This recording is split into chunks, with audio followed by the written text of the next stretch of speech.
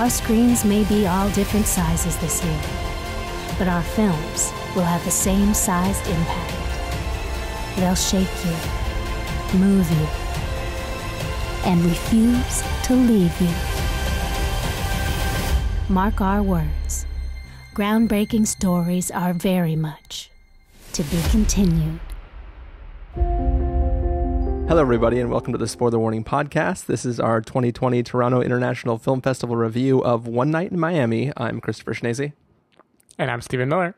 And if you're joining us for the first time, the Spoiler Warning Podcast is a weekly film review program. Each week in the show, we're going to dive in, debate, discuss, and argue over the latest films coming to a streaming platform near you, except for this string of films where we are talking about films that just premiered at the 2020 Toronto International Film Festival.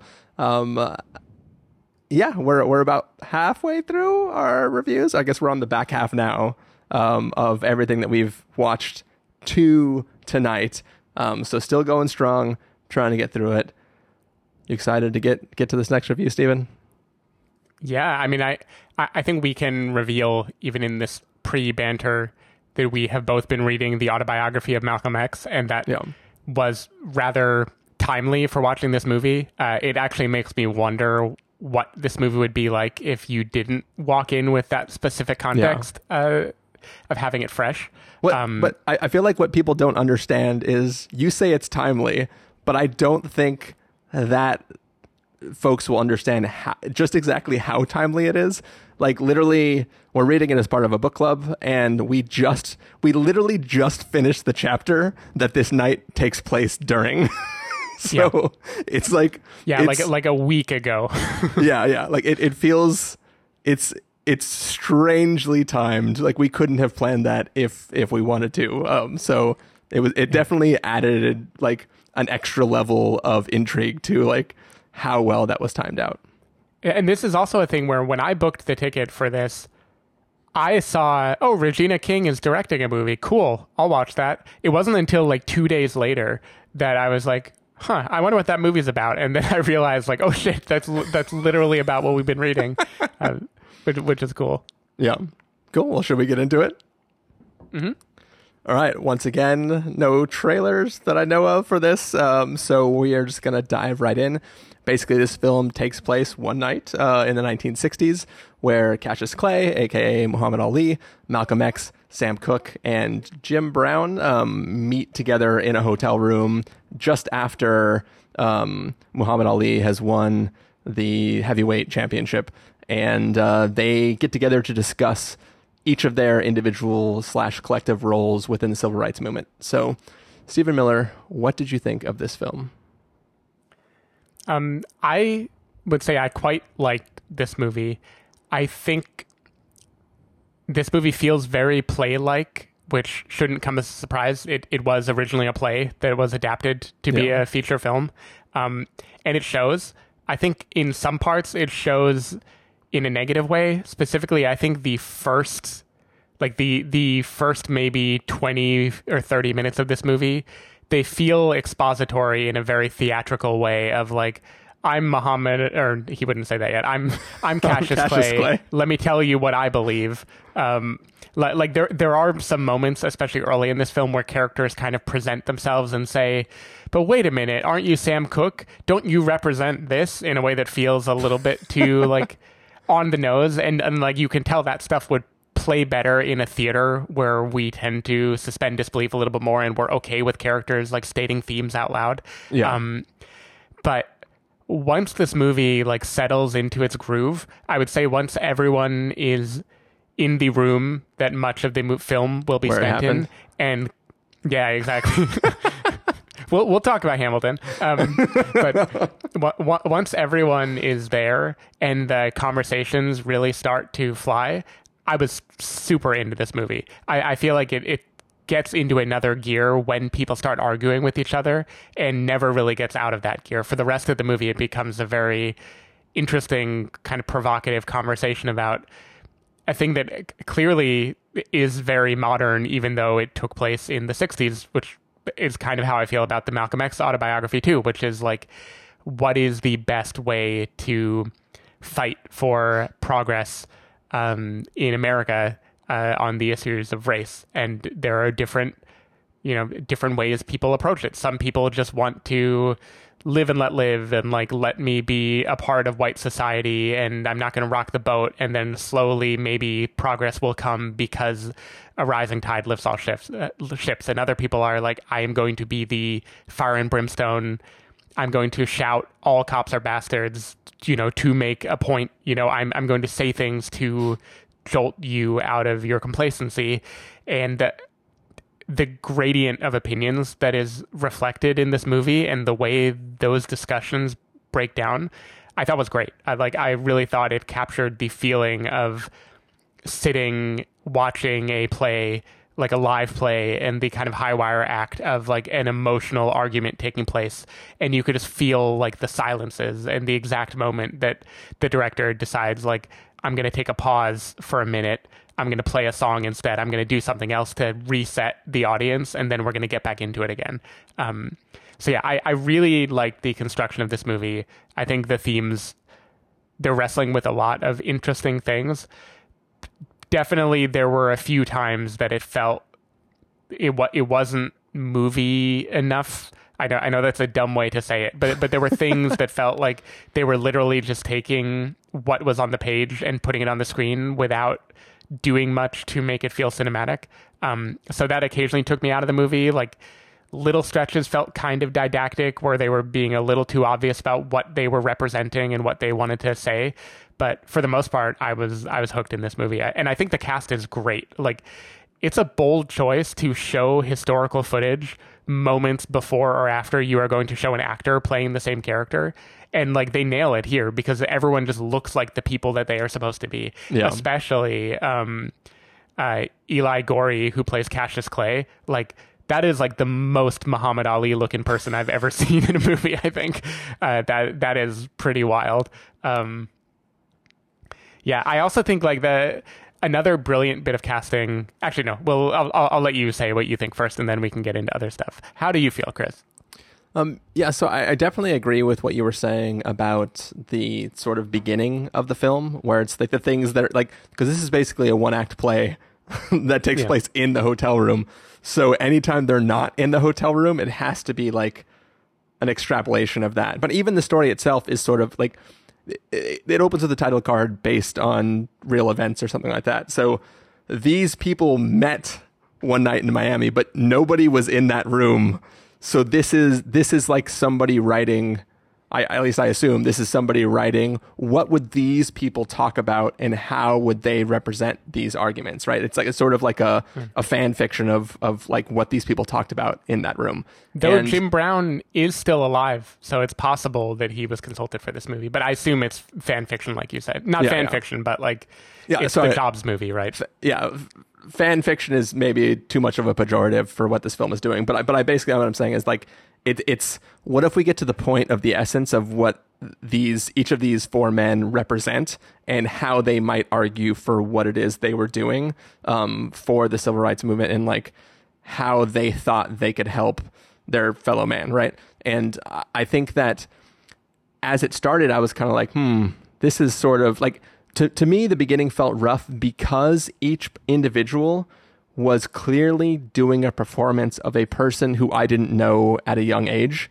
So it's like I can see a person doing an impression, but I don't get the impression because I don't have historical knowledge of, like, I don't have a bunch of videos of that person at a young age that they're doing the impression of. So to me, it felt like it was kind of hard for me to get in it.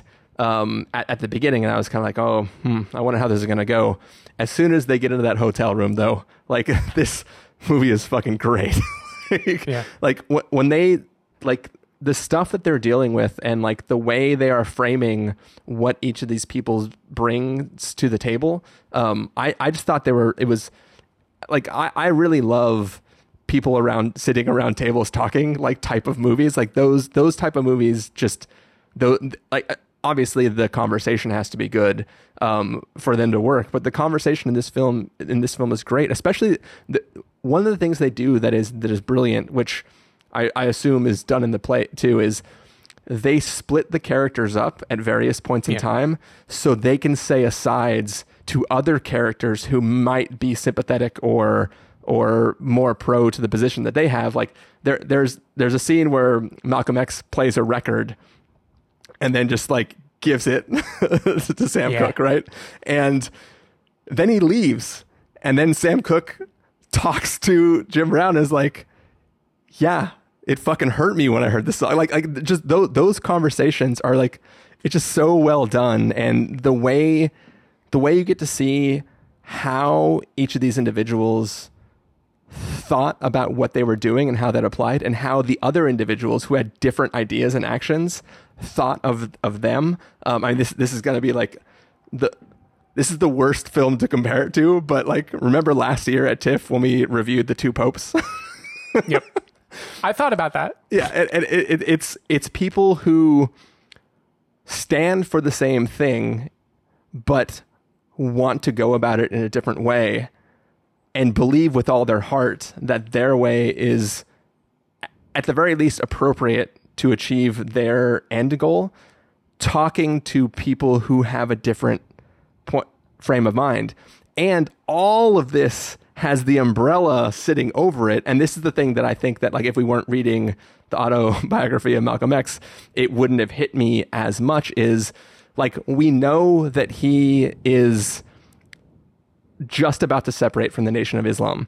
And we know things are not going good for him. And he needs Cassius Clay to join him and go to his side.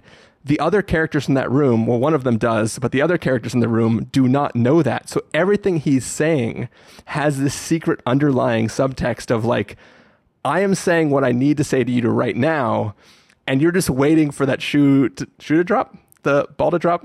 Yep, shoe to drop. Both of them. Yeah, they're waiting for the shoe to drop of like, when is it going to be revealed that like, and how will that go over with the group? And I think the way the layers slowly begin to build and the arguments for each of their cases are just, it's very moving. Especially like Malcolm X, like he, most of this time he is on the offensive or the defense. He, most of the time the other people seem to have like the high ground to stand and be like, look, we're doing all this stuff, don't worry about it. And he's sort of backed into the corner, and he gets his moment to shine where he like goes out and does this thing. And it's like, it's really powerful stuff. Yeah. Like I found myself moved like all over the place during the watching of this film. And I just, by the end of it, I was kind of wowed by what was achieved with the way the story was told. And I like, based on the first 5-10 minutes of the film, I didn't expect to have a film that like played this powerfully to me by where it arrives at the end of the story. Yeah.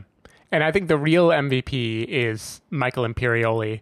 No, I'm just kidding. The real MVP of this movie, for me, I mean, everyone is great in it. Like I do believe that. I know the definitive Malcolm X portrayal has already happened, and we will be watching Spike's movie after the book club finishes. And I assume then my opinion will change. But I did love Kingsley Ben-Adir's portrayal of Malcolm X, because the thing from reading the book that you get is that he was very provocative and he believed what he was saying, but there's still a separation between the fire that he brings to his arguments and the softness that he feels for people, even that he is arguing with.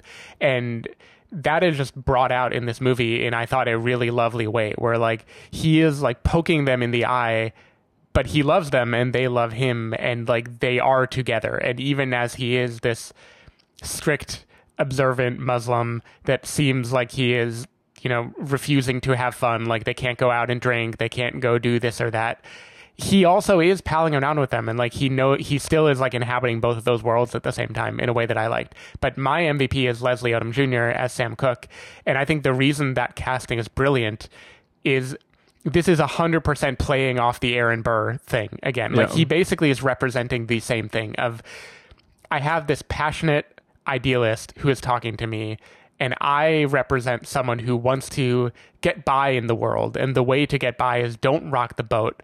Achieve power by not putting yourself out there and risking everything every day. Like, pick your battles, decide what to do, and amass power, and then you can make decisions that impact the rest of the world. And I feel like the way that he gets to be both earnest, but then a little underhanded. Like you feel that he's the person who might be the most like morally complicit of this group in terms of like what they are arguing about. Like he's the one who seems like he has to be put on the defense more often. Yeah. I just thought he carried that so well. And also his singing is amazing. And like the moment he started singing, I was like, oh yeah, of course, that's Leslie Odom Jr. Like, of course he's singing in this movie. At first I was like, I know this guy. And then I was like, oh, no fucking duh, of course. This is amazing. Yeah, I just think that was just like a smart casting decision, because he just immediately represents everything that this character is supposed to represent in the context of the play, which I liked a lot. I am wondering, by the way, before we wrap up, I'm wondering someone who didn't have this immediate context, because a lot of the tension in this movie underlying it is Cassius Clay is about to announce that he's joining the Nation of Islam at the same moment that Malcolm X is about to announce that he is leaving the Nation of Islam. And 2 months ago, that would have meant nothing to me at all. I would be like, okay, what does that mean? You know, I don't know what that represents. I have no idea. And I'm curious for someone without as like fresh a memory on like what the Nation of Islam stood for and why it was radical at the time, but also why Malcolm X would be leaving it and what that might be foreshadowing for his future. I just wonder how it plays. Like, I wonder how much that context helps versus how much it's just telegraphed anyway. That's why we have Christopher from The Sopranos that gets his like 13 seconds to say that's true. Why the investors wouldn't want him hanging out with Malcolm X. Yeah, that was one of those expository things, like so many towards the beginning before they get in that room, where I'm like, all right, you're really teeing this up. But maybe that's needed. Maybe that helps for people who don't have the context. This is also the first time I've seen Elijah Muhammad before. Like, I hadn't Googled to get a picture of him. It was interesting finally having like an image for the name. Well, so I think once the reveal happens about that fact that he's getting ready to leave or be ousted, things come to the head and you get all the context you need if you didn't have that. But I think you can't hear the desperation in Malcolm X's voice if you don't know that.